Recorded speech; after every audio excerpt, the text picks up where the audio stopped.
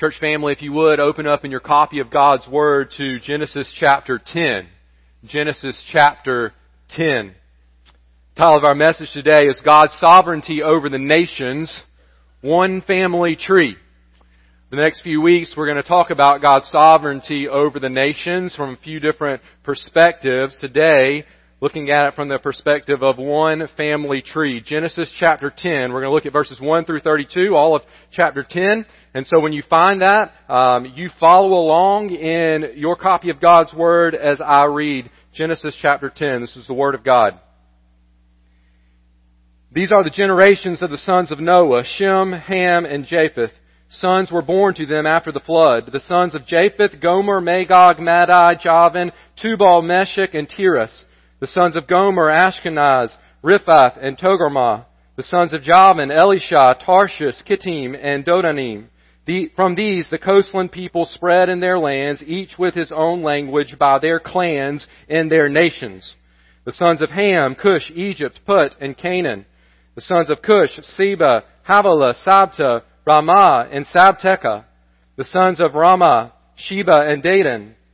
Cush fathered Nimrod. He was the first on earth to be a mighty man. He was a mighty hunter before the Lord. Therefore it is said, like Nimrod, a mighty hunter before the Lord. The beginning of his kingdom was Babel, Erech, Akkad, and Calneh in the land of Shinar. From that land he went into Assyria and built Nineveh, Rehoboth-ir, Calah, and Rezin between Nineveh and Calah, that is the great city.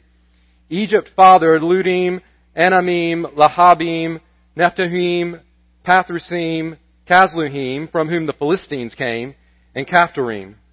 Canaan fathered Sidon, his firstborn, and Heth, and the Jebusites, the Amorites, the Girgashites, the Hivites, the Archites, the Sinites, the Arvadites, the Zemarites, and the Hamathites. Afterward, the clans of the Canaanites dispersed. And the territory of the Canaanites extended from Sidon in the direction of Gerar as far as Gaza, and in the direction of Sodom, Gomorrah, Admah, and Zeboim as far as Lasha. These are the sons of Ham by their clans, their languages, their lands, and their nations. To Shem also, the father of all the children of Eber, the elder brother of Japheth, the children were born. The sons of Shem, Elam, Asher, Arpachshad, Lud, and Aram. The sons of Aram, Uz, Hul, Gether, and Mash. Arpachshad fathered Shelah, and Shelah fathered Eber. To Eber were born two sons. The name of the one was Peleg, for in his days the earth was divided, and his brother's name was Joktan. Joktan fathered Almodad, Sheleph, Hazarmaveth, Jerah, Hadoram, Uzal, Diklah, Obal, Abimael, Sheba, Ophir, Havilah, and Jobab. All these were the sons of Joktan. The territory in which they lived extended from Mesha in the direction of Sephar to the hill country of the east. These are the sons of Shem by their clans, their languages, and their lands, and their nations. These are the clans of the sons of Noah according to their genealogies. In their nations, and from these the nations spread abroad on the earth after the flood. This is the word of the Lord for His church today. Heavenly Father, would you help us pay attention to your word, understand your word, and apply your word to our lives for the honor and glory of our Savior, the Lord Jesus Christ. And it's in His name we pray. Amen. How many of you ever made a family tree? Anybody ever done that? Maybe in school, you had a school project. Maybe even more recently, you've used even perhaps some modern technology to try to trace some of your family tree. How far back have you been able to trace it? 3 generations, 4 generations? Anybody know it back 5, 6 generations? Anybody know? 7? You got 5? Okay. All right. Cool. Anybody else further than that? 6, 7, 8, 9? There's probably not many of us. Normally, most of us, maybe 2 or 3, 4 generations at the most, and then we don't really know after that. How many of you, good news for you today, realize that I'm a part of your family tree? I mean, you just needed to know that today, right? Your day is so much better now that you know that I'm a part of your family tree. I'm just joking about the part that you're glad to know that. But it is true. How many of you realize that Abraham Lincoln is a part of your family tree? Napoleon Bonaparte, a part of your family tree. The Apostle Paul, A part of your family tree. King Nebuchadnezzar. A part of your family tree. Pharaoh. You say, which Pharaoh? Well, I primarily, when I think of Pharaoh, I think of the one that lived around the time of a guy named Moses, and they kind of duked it out about, letting God's people go. But really, we could say any Pharaoh that's ever lived. Part of your family tree. Speaking of Moses, what about Moses? He's part of your family tree. What about Noah? We spent a lot of time recently talking about Noah. Yep, part of your family tree. What's the point? Well, the point is that, very simply put, we're all related. Every one of us. And by all, I don't just mean all of us in this room, or all Americans, or all English-speaking people. I mean every person in the world. Every human being. And not only are we all related, we all exist under the sovereign control of the God who created us. The God who created all the peoples of the world. Genesis chapter 10 might be one of those chapters that you're tempted to skip over in your yearly Bible reading plan. Just be honest, right? We kind of get to it, we scan through, we go, bunch of names, going on to chapter 11. But it is worth reading, and it is worth pondering. Not going to say it's easy to read, and I'm not saying you should quote me on any of my pronunciations of any of those names, okay? But I did my best. In fact, I was practicing this morning, and as I was going through these names, I figured I should practice a little bit. Letty and Sadie, my two oldest daughters, were listening, and I was about halfway to maybe halfway through, and I was doing, in my humble opinion, pretty good at pronouncing these names. And I hadn't stumbled at all, at least. Even if I had mispronounced them, I hadn't stumbled. And then I just barely stumbled on one, and I hear, and it was Letty, right? Sorry, I had to call you out. I was like, show a little grace, right? A little grace. This is hard. But it is God's Word, and it teaches us something of vital importance, and that is this. Church family, all nations belong to one race of people who exist under God's sovereign control. All nations belong to one race of people who exist under God's sovereign control. It's perhaps one of the most foundational truths we could learn about the world in which we live. Obviously, the most foundational truth is that we are not here by accident. That there is a God and He has created us. He is the creator of all. Another foundational truth is that God has created humans in His image, and we could follow that by another foundational truth that we have rebelled against Him. Against our Creator. But right on the heels of those most foundational truths, which we've seen in the first opening chapters of Genesis, is Genesis chapter 10, and the truth that all nations belong to one race of people who exist under God's sovereign control. Just consider for a moment how much of our lives are impacted by relationships with one another, relationships with different types of people, and relationships between various nations. Just consider for a moment how much of life is impacted by racial tension and conflict between nations. Does the Bible speak to these real life issues? You better believe that it does. And one of those places is Genesis chapter 10. And this passage that's really tempting to skip over. God's Word in Genesis chapter 10, I believe, serves to zoom us out from the middle of the chaos of the world in which we live, and it provides us with a bigger perspective. Whose perspective?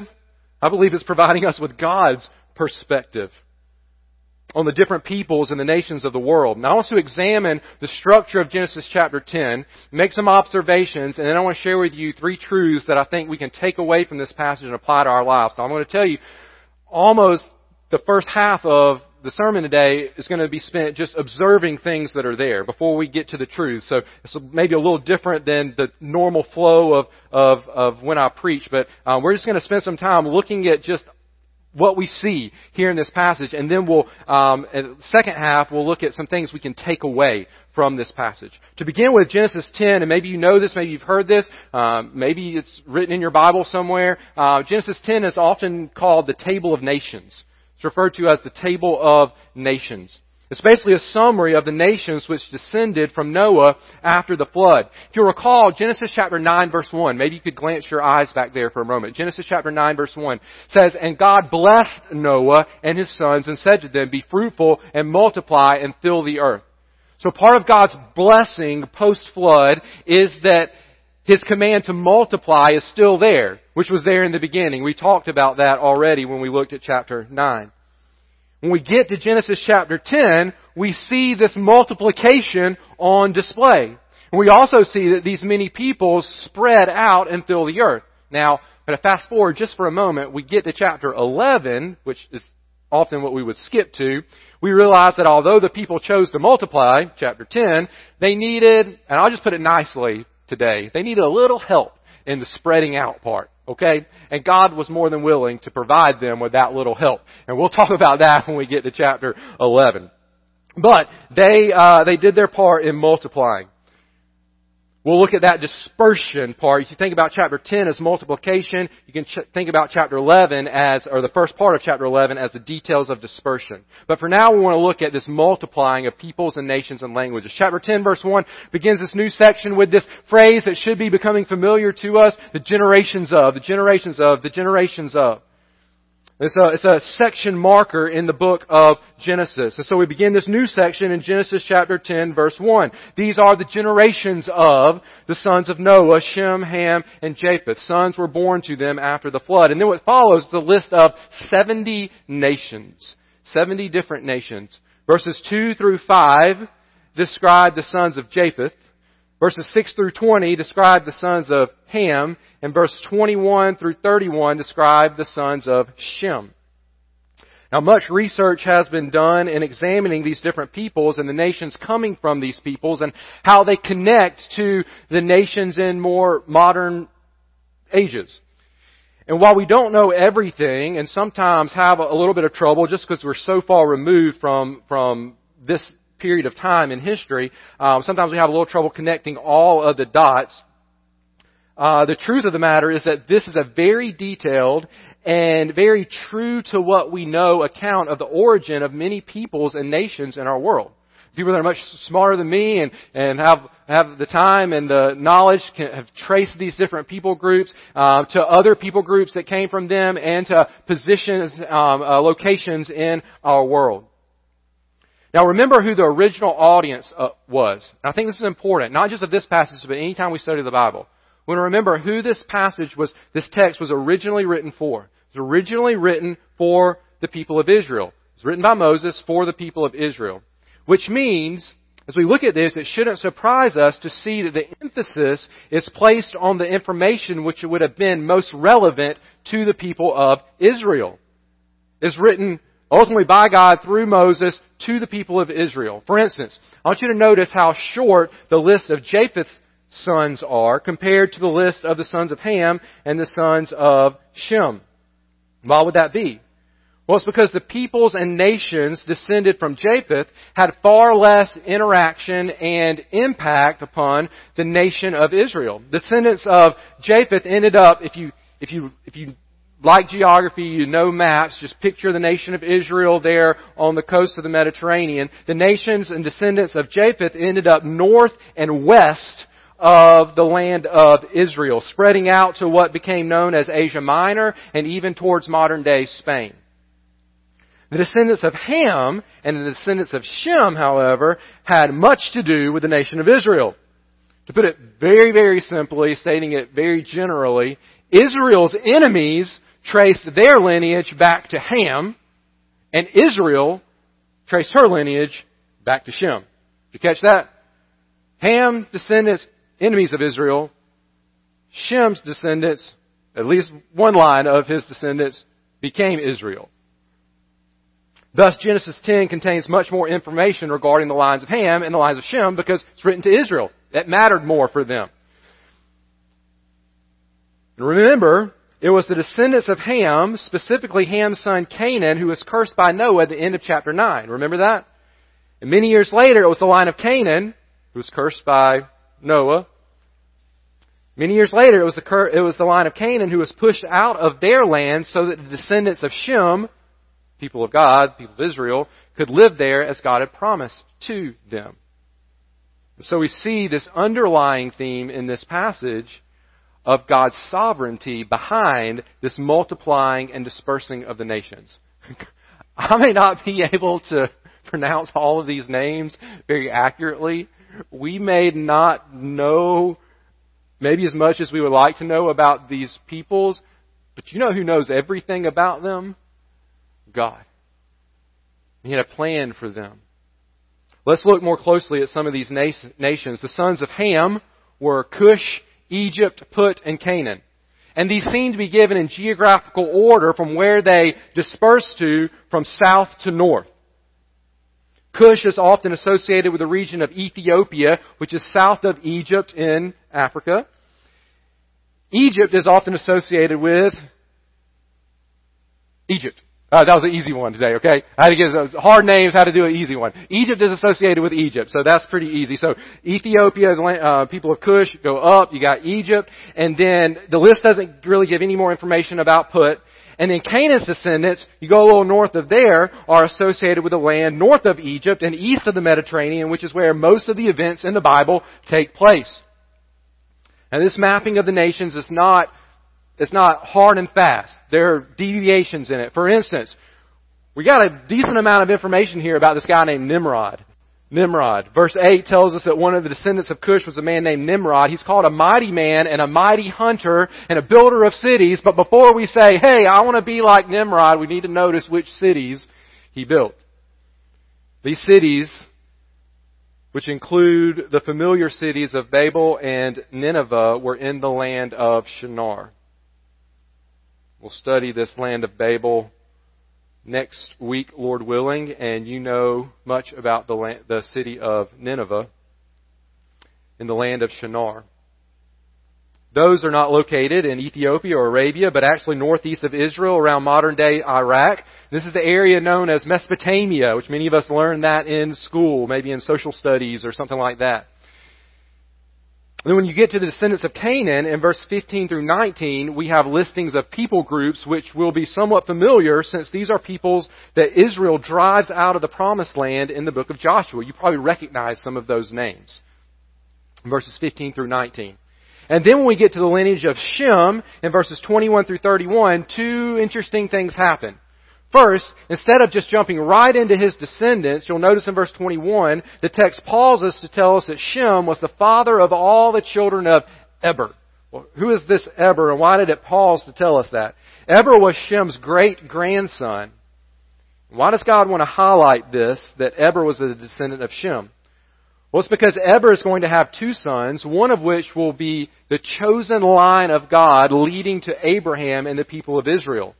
And it's also possible that the name given to the descendants of Abraham, the Hebrews, you know that word, it's possible that came from the name Eber. In the Hebrew sounds a whole lot like the name Eber. So it's possible that that's where the name Hebrew, or the Hebrews comes from. The second interesting thing is that when we get to the sons of Eber in verse 25, so if you look there, the list mentions both of the sons, Joktan and Peleg, but it only follows the line of Peleg. Joktan. We don't hear any more about Peleg in chapter 10. But we do halfway through chapter 11. So the structure is, we get to Shem, which is the line that ultimately leads to Abraham, hint ultimately to Jesus, and it follows the line of Joktan in chapter 10, then it pauses, gives us a story of the Tower of Babel, which we'll get to when we get to chapter 11. And then if you'll go to the end of the story of Babel, you go to Genesis chapter 11 verse 10, picks back up with another genealogy, and there it traces the descendants of Shem through the line of Peleg. And that's then what gets us to Abraham, which then, on down the road, gets us to Jesus. I really just want to kind of go through that to help you see that there is a rhyme and a reason to this. There is a structure that's here. It's not completely random. One more thing about chapter 10 as a whole. I mentioned earlier that there are 70 nations or peoples listed. If you count up the descendants of each of Noah's sons, and if you leave out Nimrod just as an individual, okay, leave him out, not as a nation, you get 70. 70 nations. Now, this table of nations is written with both historical accuracy and in such a way to point to a totality. The number 7 is often symbolic in Scripture of completion, of covering everyone or everything.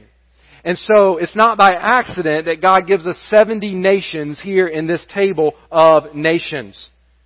It's meant to convey the point that God is referring here to all the nations. When we read this, we should think, all the nations of the world, whether specifically mentioned in this list or not, find their ancestral roots in the family, in the line, in the genealogy of Noah.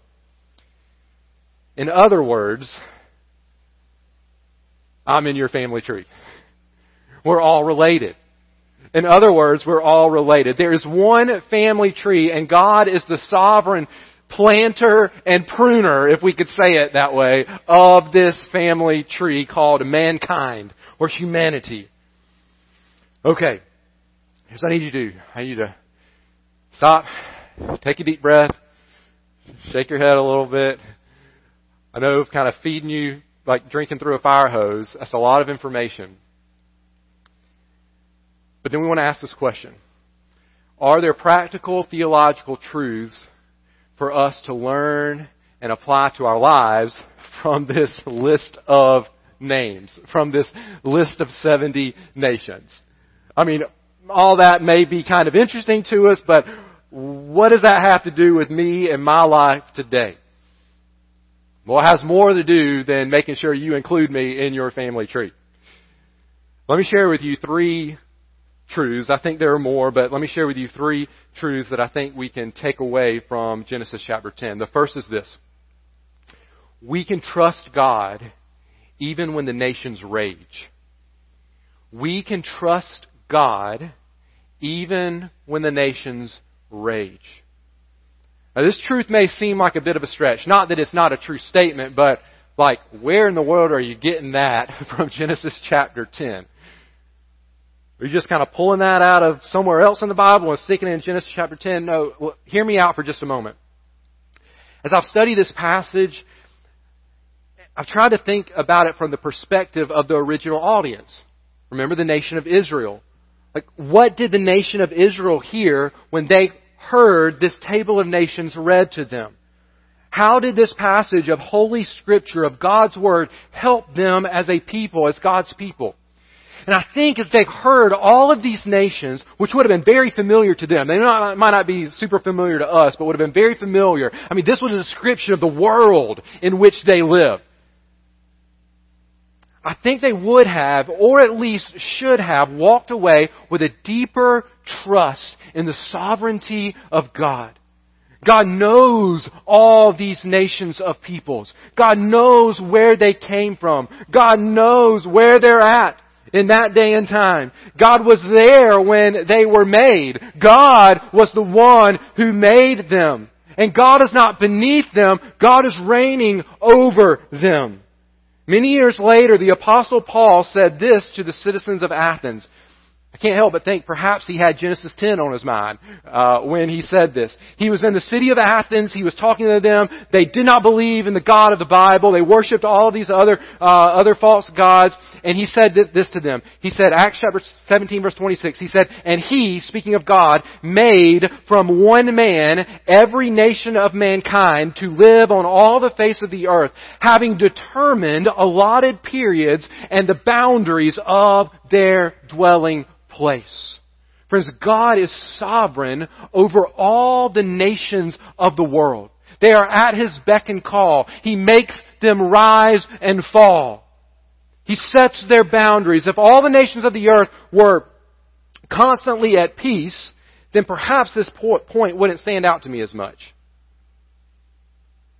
But when I look at the world in which we live, I look at the world through history and then up until the day in which we live, see that the world has never been, not since Adam and Eve sinned, has never been and never will be, this side of eternity, at perfect peace. As long as Satan roams the earth and as long as sin binds the hearts of humanity, the nations will not live at peace with one another.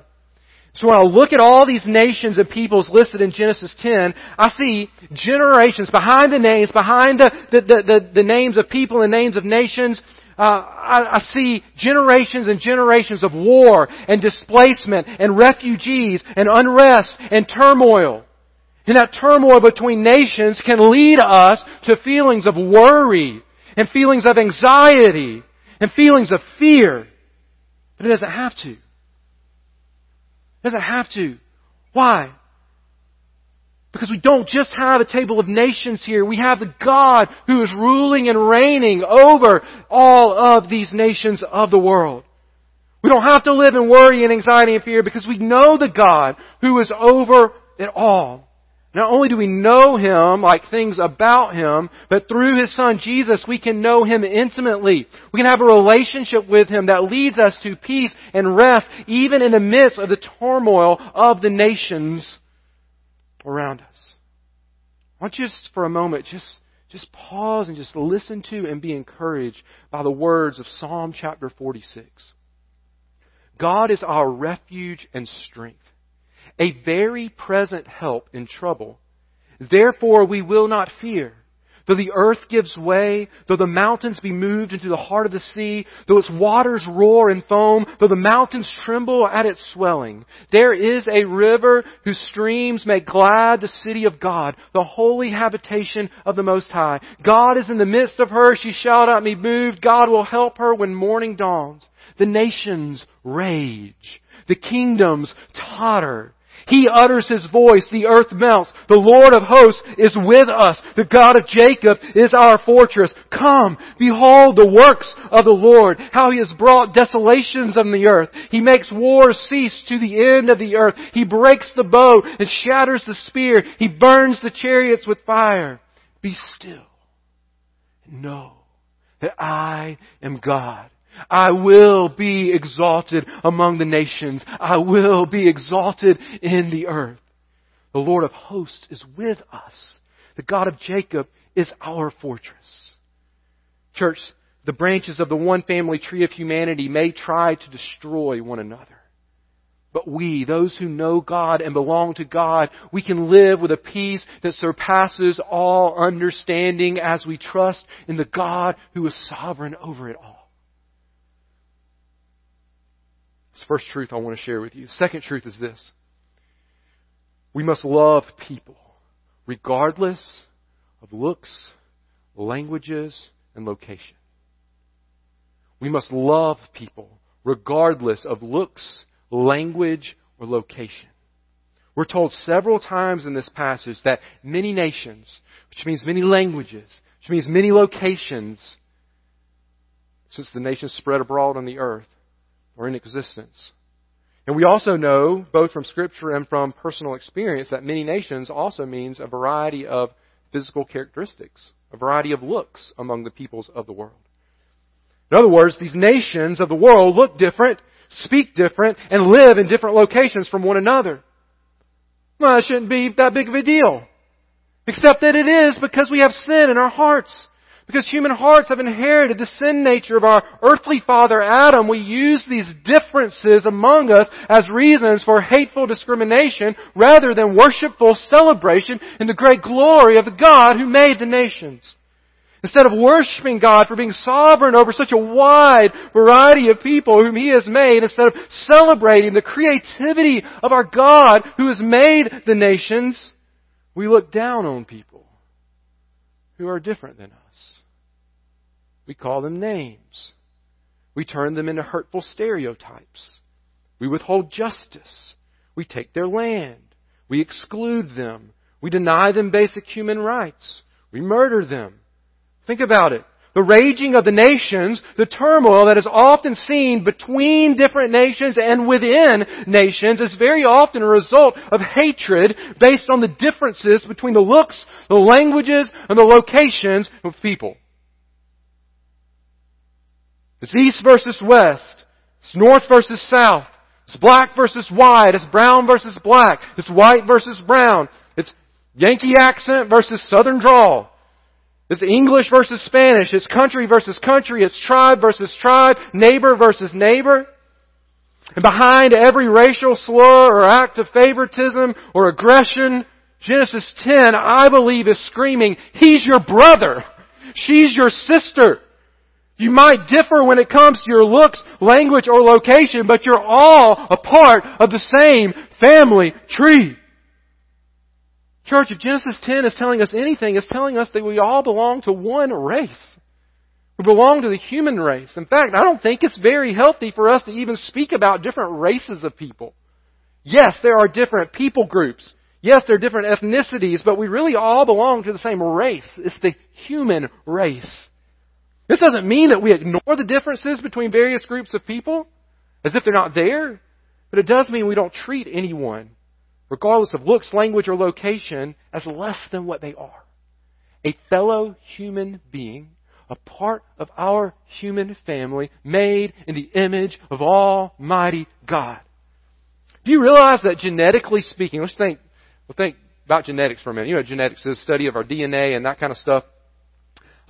Genetically speaking, there's hardly any genetic difference between any two humans in the world. Like, minuscule difference genetically between you and any other person on this planet. Scientists have done the research and found that you can take any two humans in the world. You can pick the two that look the most different than one another and speak the most different from one another and live as far from one another as you can live on planet Earth. And when you compare their genetic information, all that information that's there in our DNA, there will only be about 0.05% difference. 0.05. That's 5 out of 10,000 if I did my math right. And only, of that difference, only 0.012% of the difference is what results in the way we look different from one another, and what would divide us as different races of people. 0.012%. Did you catch that? Genetically speaking, you are 99.99% the same, DNA-wise, what's in your DNA, as every other person in the world. You don't even need the Bible to see the foolishness of racism. Just really good science that looks at our DNA. It says, actually, we're pretty much all exactly the same when you look inside of us. But we have the Bible. And the Bible speaks even louder than genetics does. God's Word condemns any form of prejudice and partiality based on looks, language, or location, and it roots its call to love one another in much greater terms than any DNA testing does. God's Word says that all people are made in the image of God, and we all descended from Adam and then from Noah. So from the perspective of being made in the image of God, you are 100% the same as every other person on planet Earth. And even come from the same family tree. Remember Acts 17:26? And He, God, made from one man every nation of mankind, that's the human race, to live on all the face of the earth. But that only has an impact on your thinking and on your living if you believe Genesis chapter 1 and Genesis chapter 2, 3, 4, 5, 6, 7, 8, 9, Genesis chapter 10, which is where we are today. The one family tree, the equality in the midst of diversity which we see in God's Word only helps eradicate racism if we actually believe God's Word. Unfortunately, we live among multiple generations of people who have been sold the lie of what's called Darwinian evolution. That is, this theory that we came from just natural processes without any creator who designed and created the world. It's a complete rejection of what we learn in Genesis chapter 1, chapter 2. This lie of Darwinian evolution, which denies the truth that God created mankind in His image. It denies that the variety of people we see today are a result of genetic mutations through the years which do not change our humanness. We're still created in the image of God. This Darwinian evolution, which instead holds that the differences we see among the races, as they would call them, are a result of people at different stages in the evolutionary process. And thus, according to that mindset and that belief, we are free to treat certain races of people as inferior because, according to Darwinian evolution, that's exactly what they are, because they're in a different stage along this evolutionary process. So I can say, I'm in a more advanced stage than you are because you look different than me. That's what Darwinian evolution says. You say, what in the world are you talking about? You just kind of went off on a tangent there. Talking about the fact that while racism is not the result of the theory of evolution being taught as the origin of the universe, because racism is rooted in our sinful hearts. We don't need the theory of evolution to discriminate upon one another hatefully. And it existed long before Charles Darwin ever lived, hate among different people groups.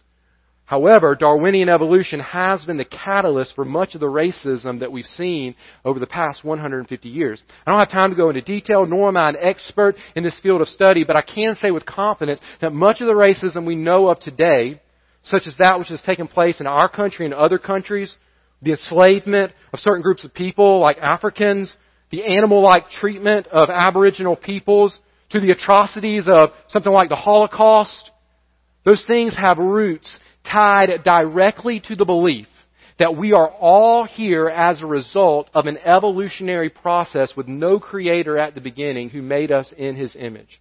Just do a little research, as I've done recently, and you will find many extremely racist statements and actions from history justified by belief in the theory of evolution.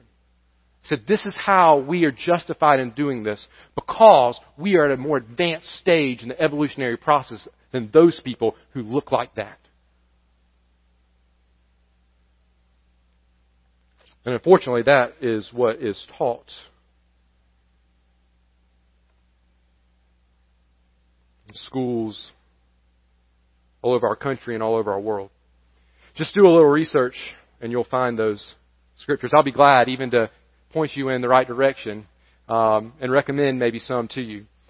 Deny Scripture, deny God creating mankind in His image, deny God sovereignly making and ruling over the nations, and you have all you need to justify hateful, destructive behavior towards people who look different than you, speak different than you, and live at a different location than you. What's even sadder? You say, how could it get any sadder than that? Well, what's even sadder than people who deny God acting hatefully towards people is people who claim to believe in the God of the Bible speaking and acting hatefully toward others based on their looks, language, and location. See, it's one thing for somebody who says, I don't even believe in God, to hate other people because of their looks, language, and location. What an atrocity in the sight of God for people who say they believe in God to act the very same way. Church, Genesis 10 may only look like a long list of names and nations, but I think it calls us to repent of any form of prejudice towards another person or another group of people.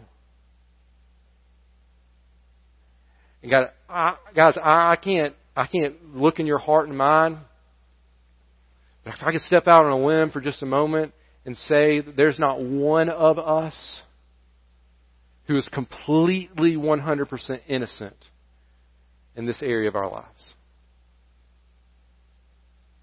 And I just know that because we're sinners. I know that because we inherited a sin nature from our father Adam. And we'll find any excuse to look down on another person. We're all family, physically speaking. But we're not all family, spiritually speaking. And that leads to the third and final truth that I want to share with you. And that's this. Church family, we must join God in His plan for all nations. We must join God in His plan for all nations. We're going to trust God as the nations rage, and He's sovereign over it all. We're going to love all the peoples of the world regardless of looks, language, and location. And we need to join God in His plan for the nations that He has made. We'll be looking at this truth more when we get to chapter 12, but I just want to touch on it for a moment. Genesis 10 is not the only place in Scripture where we see God directing our attention to the nations. In fact, if we interpret Genesis 10, in light of the grand storyline of Scripture, this table of nations becomes a helpful road marker on the salvation highway, if we could call it that. It provides a crucial foreshadowing in the unfolding of God's plan of rescue. God had promised in Genesis 3 to send a man born of woman who would destroy the serpent. That means God had promised rest and relief from the enemy who helped usher sin and fallenness into God's world. In other words, salvation from Genesis chapter 3 was on the way. In the coming chapters of Genesis, we're going to get to answer this question, and I love answering this question as we study God's Word. Where is this salvation coming from? Where do we look? In all the peoples of the world, where do we look? We're going to get to answer that question in the coming weeks. But Genesis 10 provides a really good hint at the answer to another question. Who is this salvation coming for? Who is this salvation promised in Genesis 3 coming for? The answer is it's coming for all the nations. Not just one nation, not just one group of people, not just one language. Salvation is coming for all the nations. In fact, the first time we clearly see God's heart for the nations is in Genesis chapter 12, where God promises to give Abraham, note these words, a land. He promises to give him a great nation, make him into a great nation, and to bless all the families of the earth. Genesis chapter 12, look at verses 1 through 3, you'll see that. That's the first clear place that we see God's plan of salvation is going to include all the nations. But I think Genesis 10 is getting us ready for that. In fact, we see this chapter, Genesis 10, preparing us for that awesome promise to Abraham in chapter 12 by saying all three of those words multiple times in Genesis chapter 10. We see the word land, we see the word nations, and we see the word families or clans, depending on your translation. So Genesis 10 is preparing us for the promise of Genesis 12 that God's going to bless all the nations of the earth through this coming Messiah. But you know, when I read chapter 10, I can't just think ahead a couple chapters to Genesis chapter 12. When I read Genesis chapter 10, when I read and try my very best to read through all of those names in Genesis chapter 10, those 70 nations, my mind races through the pages of Scripture all the way to the book of Revelation. All the way to Revelation chapter 7, where we read this, a great multitude that no one can number, from every nation, from all tribes and peoples and languages, standing before the throne and before the Lamb, clothed in white robes with palm branches in their hands, and crying out with a loud voice, salvation belongs to our God who sits on the throne and to the Lamb. That is God's plan for the nations. And we get to be a part of it. Genesis chapter 10, we learn about the origin of the clans, languages, and nations. It's God's blessing of multiplication. And then we fast forward all the way to Revelation chapter 7 and we learn about the destination of people from every nation, tribe, peoples, and languages. God's blessing, not just of multiplication, but of eternal salvation. Friend, God is sovereign over the nations. He has a plan for the nations, but although every nation, tribe, people, and language will be represented there in heaven, not every person will be there. That's why I said that even though we're all part of the same physical family, not all part of the same spiritual family. Salvation has come for all the nations, and it has come in the person of Jesus. And to all who receive, to all who believe in His name, He gives the right to become children of God. Every person who believes in Jesus for salvation, God adopts that person into His family, but only those who believe. We're all children of Adam. We're all children of Noah, but we are not all God's children. Only those who repent of their sin and believe that Jesus died on the cross to pay the price for their sin, who believe that Jesus rose up from the grave and gives a free gift of salvation to all who believe in Him, only those are a part of the spiritual family of God. So God's family will be made up of people from all looks, languages, and locations. Only one thing that will distinguish them from the rest of the world is faith in the Lord Jesus Christ. So it leaves us with two basic points of application. Number one is this. If you have never believed in Jesus for salvation, then you need to. And you need to know that when Jesus died on the cross, He died on the cross not just for one group of people, but for all the peoples of the world. So it doesn't matter what you look like, it doesn't matter what language you speak, it doesn't matter where you live. You can trust in Jesus for the forgiveness of your sins, and God will save you. It's the good news of the gospel. The second point of application is this. If you have believed in Jesus for salvation, if you are a part of God's spiritual family, then you must give your life to sharing the good news of Jesus with all nations and peoples and languages and tribes of this earth. Because they need to know that Jesus came for them. That Jesus died for all the nations. And because He died for all the nations, we must go to all the nations. But we'll only go to them if we love them, regardless of their looks, languages, and location. God forbid that we withhold the gospel and Christian fellowship from anyone based on their looks, their language, or their location. God forbid that our church consists of people who only look just like us, when our community is made up of people who both look like us and who look different than us. And God forbid that our church should ever act like we favor one people, one nationality, one skin color, one language over any other. We are to be a people of the nations because we serve the God who is sovereign over the nations. So trust God. Love all people and join God's plan for the nations. Would you pray with me? Heavenly Father, burn your truth of your word into our hearts. God, help us not to be able to rest until we have taken to heart what you tell us in your word. God, help us to examine our lives against the mirror of your word. God, see if there be any grievous, sinful way in us. God, would we repent of any failure to trust you, where we're just worrying and anxious and fearful of what's going on in the world and we're not trusting you. Help us to repent of that.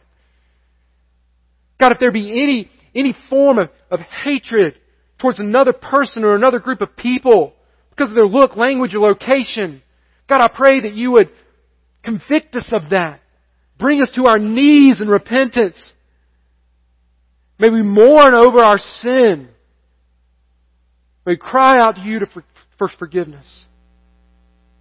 And God, if there be any apathy on our part towards the nations of this world hearing the good news of Christ, God, any laziness, any outright refusal to participate in your mission,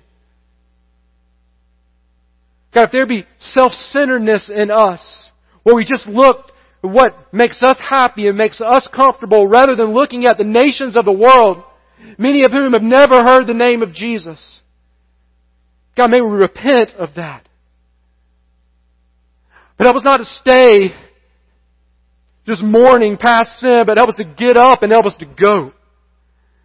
Help us to give our lives so that the nations which you have made and which you love and which you sent your Son to die for can know that there's a God who loves them, there's a God who has sacrificed His Son for them, and there's a way for them, regardless of their looks, language, or location, to have an eternal relationship with the God who made them and loved them.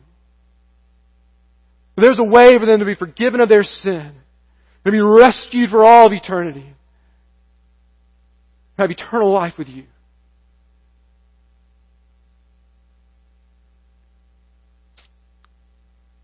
God, I don't know what all you want to do in our hearts from this passage of Scripture today, but God, I just pray that you would do it. As we humble ourselves before you and respond in obedience to your word. In Jesus' name we pray. Amen.